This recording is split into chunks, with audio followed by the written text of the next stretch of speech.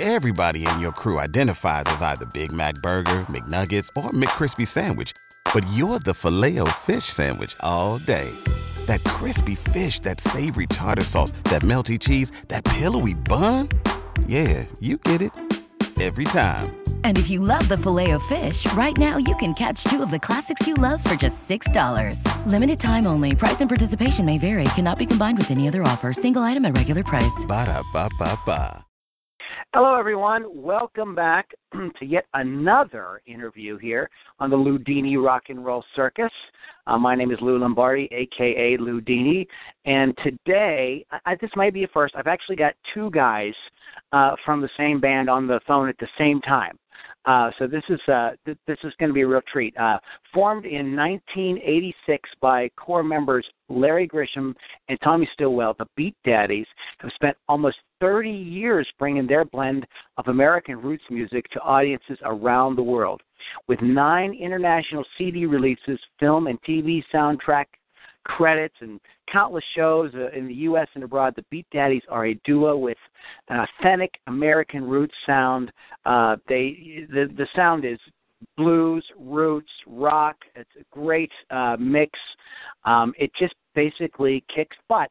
Welcome, Larry and Tommy. How you doing? Hey, I'm doing good, guys. So why don't we go back to the beginning here, and how did you guys? Well, let me clarify. Larry is primarily the vocalist, and yes. Tommy's the guitarist, right? Larry, you play some you play some harmonica? Yeah, I play harp and some rhythm guitar, but and we've been writing together since we were like 15 years old. So awesome, it's been a long time. So you're like musical soulmates. Yeah, sure. Yeah. Yeah, cool. So how did you guys get? How did you guys meet? How did you guys hook up? I was actually in high school. Larry had transferred to the school I was attending, and he went there primarily on basketball, and I was just on the team because that's all there was to do in that town. And we struck up a lasting friendship over the musical aspect of what was influencing us at the time as teenagers. What's your thoughts, Larry? Yeah, I transferred schools to a smaller school in Kentucky. Tommy had lived there all his life. I had an actual gypsy existence as a child. This was my 16th school that I transferred to. Wow. And I was all over the place, all over the country. I had the fortune of just getting to travel and see other parts of the world. And Tommy was into music, I was into music, and we were the only two in that small town that was into music, it seemed like. But it was just a natural attraction. And, man, we spent a lot of time. Bless his heart, his mother had built a little building outside their house in the back, and that's where we spent all of our time. If we weren't playing basketball, we were playing music. Now, from what I understand, the church and church music factored into your early development there. You guys want to talk about that a little bit? Why don't you start, Yes. Tom? Well, absolutely. I was actually, when I was very young, about 6 or 7 years old, started playing drums, and that eventually led to me playing drums for ministers doing revivals and tent meetings and stuff in Pentecostal churches. I don't know how thorough your fundamental background is in religion, but in Kentucky it's a very serious thing, and the music is a big part of it. And I would watch these ministers, a lot of them played guitar and sang, and I would watch them as they were playing, and you'd see the reaction on the people in the congregation, which could get kind of intense at times. And that's how I learned my first chords, was just watching these guys play. And I also started out in the church as my grandmother was a pianist, and we didn't have drums in our congregation, but she taught me things on the piano, and I was just so interested in music, and I had uncles and everything that played. In fact, my grandmother's cousin was Merle Travis, and we lived in Louisville County, Kentucky at that time, and so I had music all around me as well. So, and I also started out as a drummer. The first band I was in, before I met Tommy, I was 12 years old, and I started playing drums. And so it's kind of odd that we both started out as drummers. Yeah. Well, there's another point of something you guys have in common. Now, beyond the church, yeah, and I understand, Tom, what you're talking about. My upbringing was somewhat similar. Back up a lot of preachers and stuff like that. We could talk about that another time. But yeah, I know the scene. And intense is that's definitely a way of putting it. So, but beyond the gospel thing, okay, in the church and all that. Now, you guys haven't always been like a roots and blues sort of thing. You guys played more like pop rock for a while in the beginning. Is that true?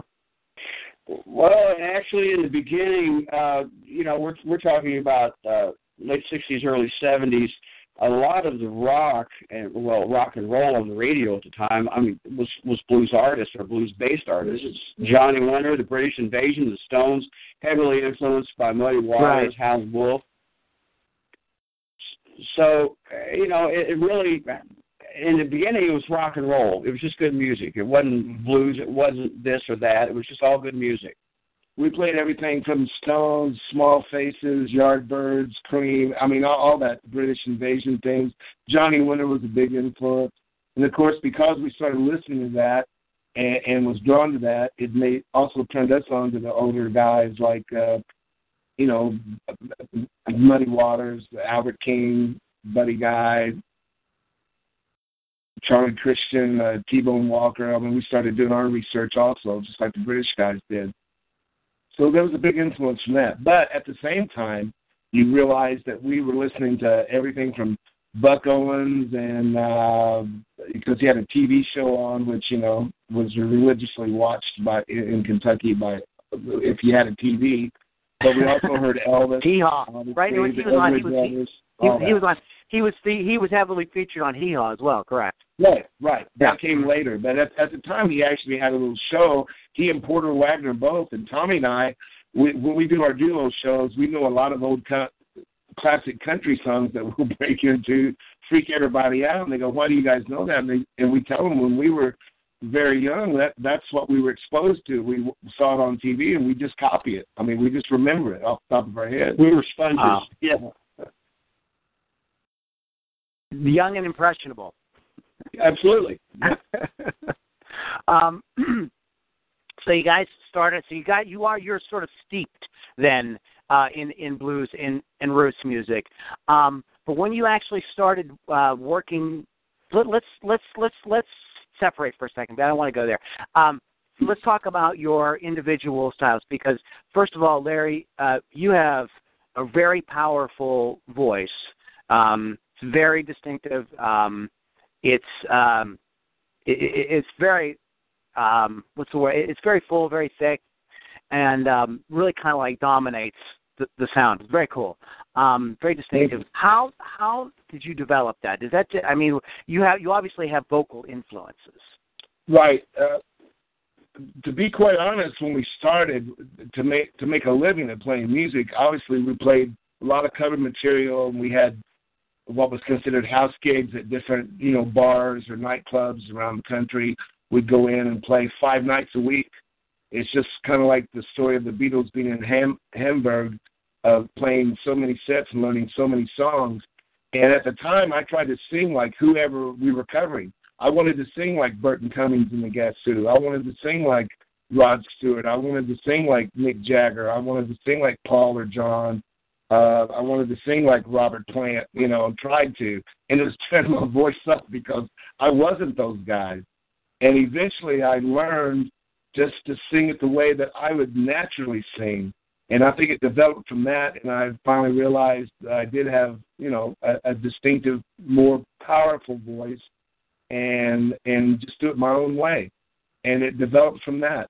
And, of course, I was a big Elvis fan. Our harmonies, we were big Everly Brothers fans. And Tommy and I just naturally, we can sing, and we switch parts like the Everly Brothers do, because he knows I'm going to try to follow the melody, but then go sometimes switch to the high part. And we just instinctively, we know that. We have a great, great musical connection that way. Well, playing since you were 15, I imagine you would. Now, Tommy, talk a little bit about your guitar work, because some of the accolades that you guys have about your sound is Tommy's like sort of distinctive guitar sound, and is playing it. And I've watched some of your YouTube videos, and even on those like silly fan videos with somebody shooting with a cell phone, you guys do come across as like again really powerful presence, both you. With the vocals and with the guitar. So talk a little bit about how you developed your guitar style, Tom. Well, my guitar style just progressed the more I was able to learn. Of course, I had the old books when I was a kid. It was Doc Watson, people like that, the old school pickers. And but then, being influenced by the pop scene, especially the British invasion. Of course, I started paying attention to Eric Clapton and started paying attention to Jeff Beck and guys in the Yardbirds, especially because of the guitar players that passed through there. And you do start out by learning the stock licks in the records, and you try to copy that. But then at some point, you have to break off and develop your own style and feel. But it's always a sum of all the parts that you pick up as you progress as a player. I'm still progressing to this day. I'll be throwing things in that I didn't necessarily know before, simply because I've been open to a new style or a new type of music or a player that I'd never seen or heard of before, and it just hits me that way. And that's how we progress. That's why I would like to think that when you listen to the record, you can hear something specific and go, wow, I know exactly where that came from, but he put he put a different twist on it. Well, I mean, definitely with the, definitely have obviously the blues guys are all in there, but you definitely have your own sound, man. I mean, it's what you're doing is very cool. So you're not really. It doesn't. I don't hear any copy, but I do hear what you say in terms of the sort of the melting pot that happens, just like Larry was talking about with trying to sing everything, but kind of at the end you're you, and that's all. Right. That's all you really can do. Well, yeah, and I don't know how thoroughly you've listened to the new record, but there's even, I was telling a DJ in an interview the other day here locally. There's a slide solo in a song called Hoodoo Woman, and it was, he said it was very interesting. Never quite heard anything like that in a song, in a blues song. And I actually got the influence from an old Warner Brothers cartoon featuring Porky Pig and Sylvester the Cat. It's cool. True story. All right. So just that feel and that tone, was what the cartoon was about. It had that eerie kind of sound to it, and Tommy tried to think of that and copy it. And I think it's the coolest solo on the CD. It's really, really neat. Well, I've sort of taken a whirlwind tour in the because I just sort of discovered you guys a few days ago. So I took a kind of whirlwind tour of some of your past records and some of your in your new record, and we're not from Clarksdale. How long ago was that? Was that a while ago? That was 1992. Oh, that was a whole thing, because there's like horns on that, and I think that was the first one I started with. So your sound has kind of evolved. It seems like you guys have played around with, experimented with different sounds. And how is that like intentional, or is it just sort of like on this record we think we want to do this, or on this record we want to do that? Like, how does that come about? Well, the No Weed from Clarksdale and the follow-up, South of Mississippi, were both done for Malaco subsidiary label called Waldoxy out of Jackson, Mississippi. Mm-hmm. And they were recorded at Muscle Shoals Sound Studios in Muscle Shoals, Alabama. And so we had, the producer had at his disposal the Muscle Shoals horns, the Swampers rhythm section. And so, that did open some doors, and, the producer had more say-so than we did on what, was heard on the record. So that's where the horns and all that stuff comes from. I mean, we didn't write any of the horn lines into those songs. As time went by and things started becoming more in our control, that's when you start hearing the projects that have a little more of how we feel the music is, should be sounding. So, and that's not to say we won't have horns in the future. We write songs, and it's not necessarily about 15-minute guitar solos. It's not necessarily about anything other than the song and the story. So we might write something where horns will be called for in the future. Well, if you have any history at all, knowing any history of Malco Records, they produced those first two records, having us do the Malco sound, what we call. We went in with the songs, doing it the way that we do it, just guitar and vocals primarily, maybe some harmonica, and they heard all this different. And they actually had more artistic control, and actually we thought we loved the CDs. They were good CDs, but it didn't sound like us live. Tommy, they didn't really let Tommy go where he normally goes. They didn't let me really overpower with the vocals. In fact, some of those vocals were scratch tracks, and I wanted to redo them with more feeling and all that, and they didn't want me to. They thought that was fine, and then they put a lot of backup singing and this and that. And once again, they were good records. It just didn't sound like it. And that was the problem we realized as we were touring back then. People brought that up, and they actually told us we sounded better live. They thought, man, we really loved your records, but when we first started hearing you live, we thought, well, that's not the band. But then once they heard us live, there was more feeling and emotion and the way we wrote the song. So there's like pros and cons to each of that. But as Tommy said, as we developed, we started having more artistic control. And in fact, after the third Malco record that we did, we pretty much started producing ourselves. So that's how we've gotten to the point where we are now. And they do sound a little different, but like Tommy said, still us, we write. We write for everybody. We've had cuts from other people, and we keep other people in mind when we're writing. I mean, we're able to write, country things.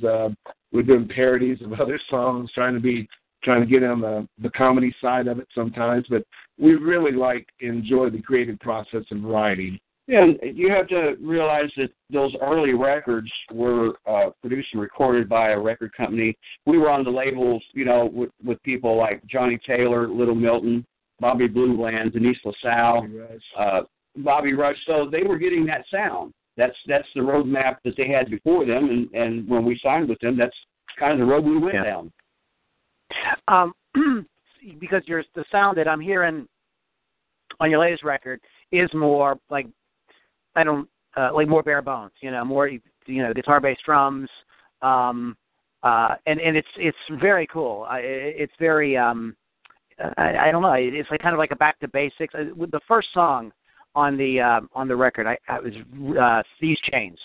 That sort of sets up the sort of vibe and feel of it. I mean, and I was just sort of kind of drawn, you're very interested in how you've progressed. That makes a lot of sense that you had other people who were kind of sort of controlling the creative process.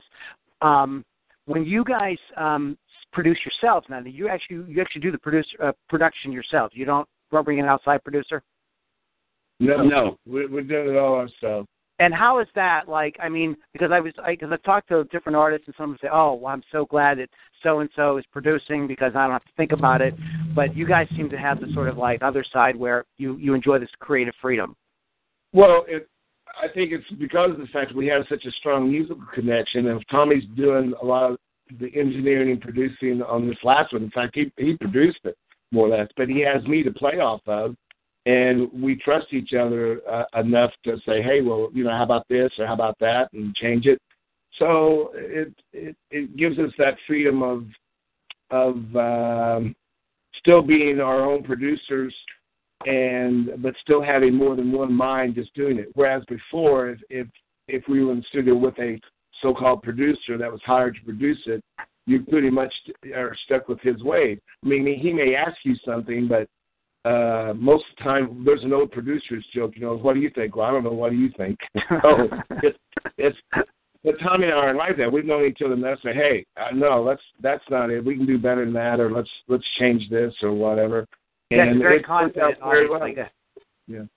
In fact, our 5 Moon CD won a belt, got in the final five in the top IBC, in the top 5 in the world. I mean, it made all the cuts down to the final 5. We didn't win, but they didn't tell us what place we came in, but that was quite an achievement. In fact, we won a blues award that year from the state of Kentucky, and we were made Kentucky Colonels, which is a big deal in Kentucky. The governor, issued that, and it was a really good thing, and that made us realize that we can do all this on our own and have some success with it. Well, we can do all this on our own as long as there's guys like you out there who hear it, appreciate it, and try to get it out to the people. Right. Yeah, definitely. Thanks, appreciate that. Now, how do you guys write? Now, because you both write, is it always collaborative, or or does Tommy come sometimes with something and you sing it, or does Larry come and say and then Tommy plays it? Like how do you guys work? Never a formula. You hit it. You've covered all of it right there and more. I mean, it happens that way of everything. We might both come up. We might be in the van traveling, and at the same time we'd each other go, "Oh man, that's an idea for a song," and we hit it on the same. Or it might be something that Tommy just completely comes up with himself, or I've come up with myself, and we may collaborate on it, or we may want changes or embellish it or help each other. Or I may tell Tommy, "Oh, Tommy, that's it. That's, you've got it. There's nothing we can do to make it any better. Let's just cut it like that." Or he may say that to me about something. It's just never a formula. Never. I think there's a sense of energy and spontaneity on this record, because a lot of the material was written as the recording was going down. We would have several songs in the can, and then Larry would send me a set of lyrics and go, "Here's an idea." And, there'd be no melody. And I would sit here and rearrange the lyrics. Because Larry would write a novel. And then, I'll break it down to 3 or 4 verses, find something that he's written that we can use as a bridge. And then I'll write the music and melody to it. And Larry literally will not know how the vocal melody, the lines are going to go till he comes in to do the vocal tracks. Right. And so there's where that spontaneity and that spark is a lot of these songs that are on that record, literally they were coming together as they were being laid down. And one day I was leaving the studio here and just said, "Tommy, what do you think about this?" And I played a little guitar lick, and he goes, "Yeah, let me think about that." And then that ended up being one of our stronger songs. So you just never know where it comes from, even though I'm not really a guitar player. I just had this idea in my head, and Tommy took it and ran with it, and then we said, "Well, what about this for vocals?" And we started both writing. That was really a collaboration, because we both started, he'd write a line, maybe I'd write a line. We had different ideas for the lyrics, and it came that way. So you never know. It's just inspiration, and it's great to have such a strong musical connection like this. I think we're really blessed that, and people see it. When people see us live, they say, "Man, you guys act like you just read each other's minds sometimes." Well, after 30 years, almost. I mean, you guys work it sounds to me like you guys work like Mick and Keith work. I mean, it's like that kind of a brotherhood between the two of you. And we fight like Mick and Keith sometimes. I was just going to ask. I didn't know if I should ask about that, but yeah, go ahead if you want to jump in there on that. That's the whole thing. We grew up looking up to Mick and Keith, John and Paul, or Pete Townsend, Roger Daltrey, and none of those relationships ever worked without its hitches. I mean, it went on. Yeah. Even brothers fight. So you guys did have a period, though, where you did part ways for a while. You want to talk about that a little bit? Sure. Yeah, it was early 90s. We had done quite a bit. We'd been with the label for a while, and it just, things got to the point where I think Larry became had a desire to move to a different area, because you play an area for so long and you get to the point where we need to do something. So at that point, long story short, Larry moved to Jackson, Mississippi, where the label that we were with at the time was located, and went to work for them.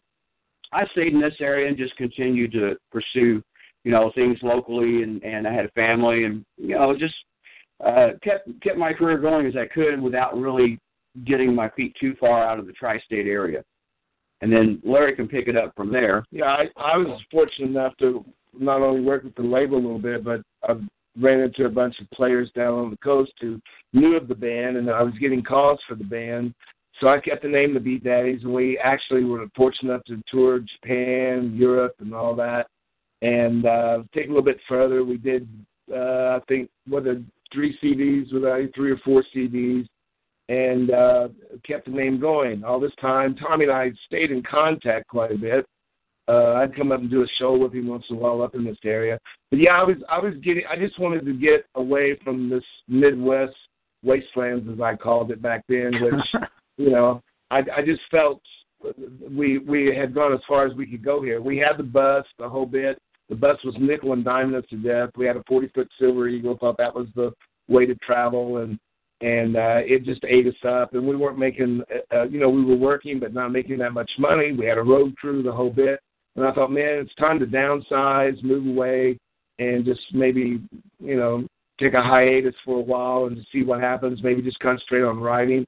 I thought I was going to be able to do that with the record label there, but as I said, I was getting all these calls for the band, and I put together a decent band, and, those guys stayed with me for almost 11 years doing it. But in the meantime, we stayed in contact. Long story short, Katrina hit in 2005, right where I was living, past Grisham, Mississippi. That's where it hit. People always say, oh, you were in New Orleans, son, got flooded. No, I was right where it hit, wiped everything out. Fortunately, I was on the road, and I lost everything, of course, like all my recording equipment and guitars and personal things and all that. But I lived in a FEMA trailer for a short time, but that got old real quick, and the coast was drying up, had to start all over again. All the casinos where we were playing, all the venues were wiped out. And by staying in contact with Tommy, he had signed with a publishing company in Nashville and was doing some session things for them. He said, man, why don't you come back up this area and we'll just see, if we can pick up a little bit and see what happens. And that's what I did. And then things just started developing and naturally ran right back into us writing and recording and becoming fairly popular in this area again. We are traveling quite a bit, but not near as far as we used to because it's just not feasible anymore. We're working a lot. Tommy and I work 5 nights a week playing music, have been all summer long. In fact, we've worked ourselves to death a little bit, but you have to work to put food on the table these days, and that's all we do. We don't have a day job or anything. Tommy is talented enough and sought after enough that Tommy actually can, sit in and sub guitar-wise and other bands, but a big thing is he's making money producing other people's. He's got a couple of projects he's producing for other people now with his little studio here, so everything's kind of fell back into place how it was, but we're older and hopefully wiser, and we're making some better choices, we hope, or learning as we go along. You guys have had such a ride. I mean, you've done so much stuff, it's a great story, you guys were apart for 11 years? Is that how long it was? Yeah, about 11 years. Yeah. Jeez, and like you get right back together, like it was just yesterday, and you're doing music again. The new record is absolutely fantastic. Thank you. It is really good. I've listened to it over. Who do that we do? Great title. What do you guys want to do next? Like, where do you want to go? What's the future? What's your sort of future plans for the Beat Daddies? Well, with the new record being out, we're hoping that it'll be well received enough to the point where maybe we can start expanding our fan base, and we would like to hit some festivals in some other parts of the country. We have gone out and done some festivals in the past, but that was decades ago. We would like to get back into that. I could see we got a strong fan base now in Central Europe. I would like to see us try to get over there to festivals in Europe. Festivals and listening rooms are what we're primarily after because, let's face it, to make a living, as I said earlier, we're working 5 nights a week, but we're a jukebox to some people. We do a lot of cover material. We do our original stuff also, but to make money, a lot of these places and people, they want to hear the stuff they're familiar with.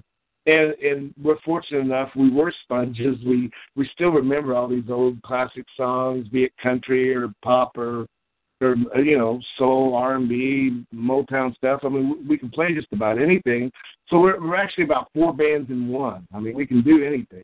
But what we really like to do is to go out. I mean, think about it. We've got 9 CDs out. We could do a 5-hour show and do all original stuff and be different. But we want to do the festivals, the listening rooms, but the bigger, more exposure type festivals.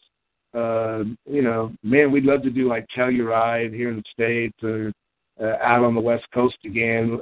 Like Tommy said, we've played some of those things years and years ago, but we want to get back where we feel like we're at that age now. We really enjoy it, and we've learned some things, and we too, again, thanks to people like you that's getting the word out. I think this is a really good CD. Not bragging. I just think it's different, and it's going to get us somewhere, I hope. It's kick-ass. It is really good. We have a music version of our podcast, and we're going to play it and tell everybody about you guys. So, is there anything? What would you guys like to plug? I mean, Tommy says you're working on. You produce some other artists. You can talk about that if you want. Anything you guys would like to plug? Go ahead.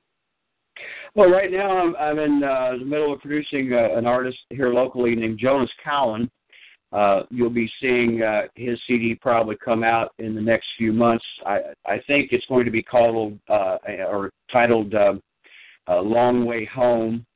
And Jonas is a really stripped down rootsy player, but we're trying to. It's got that same eclectic collection of influences. His dad was also a minister in the church, and so you can hear everything from Johnny Winter influences to Freddie King in this new recording, and so I'm really looking forward to getting that out. But also, starting in on our next project. It's kind of weird trying to sandwich your own band in between all these other projects, but I would definitely find time to do that for sure. Yeah, we've got a few songs in the can and for this next project coming up, and it's constantly trying to tweak and continue with new things, and yet here we are still promoting the hoodoo that we do, so that seems a little strange at times because we kind of forget which project we're working on. But that's great, man. We feel blessed that we get to play music for a living and share our music and write and share all this with people. We feel that's what it's about. Well, congratulations. I really can't wait to hear what you guys come up with next. Everybody can go to thebeatdaddies.com and all the information about shows you have coming up and links to where you can go get the CD and all the happy stuff is there. Any final thoughts? Anything you guys want to add before we let you go? Because if you work at 5 nights a week, I'm sure you're busy. Yeah, that's an understatement. But once again, I can't stress personally how much we appreciate guys like you out there getting these things out, not only us, but other artists like us. And I think that's the kind of attitude that's going to breed a fresh music scene, the indie blues music scene, if you will. And we really, truly appreciate it. Very much so. Thank you. All right, guys. Well, you guys keep rocking, and we will keep listening. You guys have a great night, and I will talk to you soon. All right. Thank you. Take care, guys.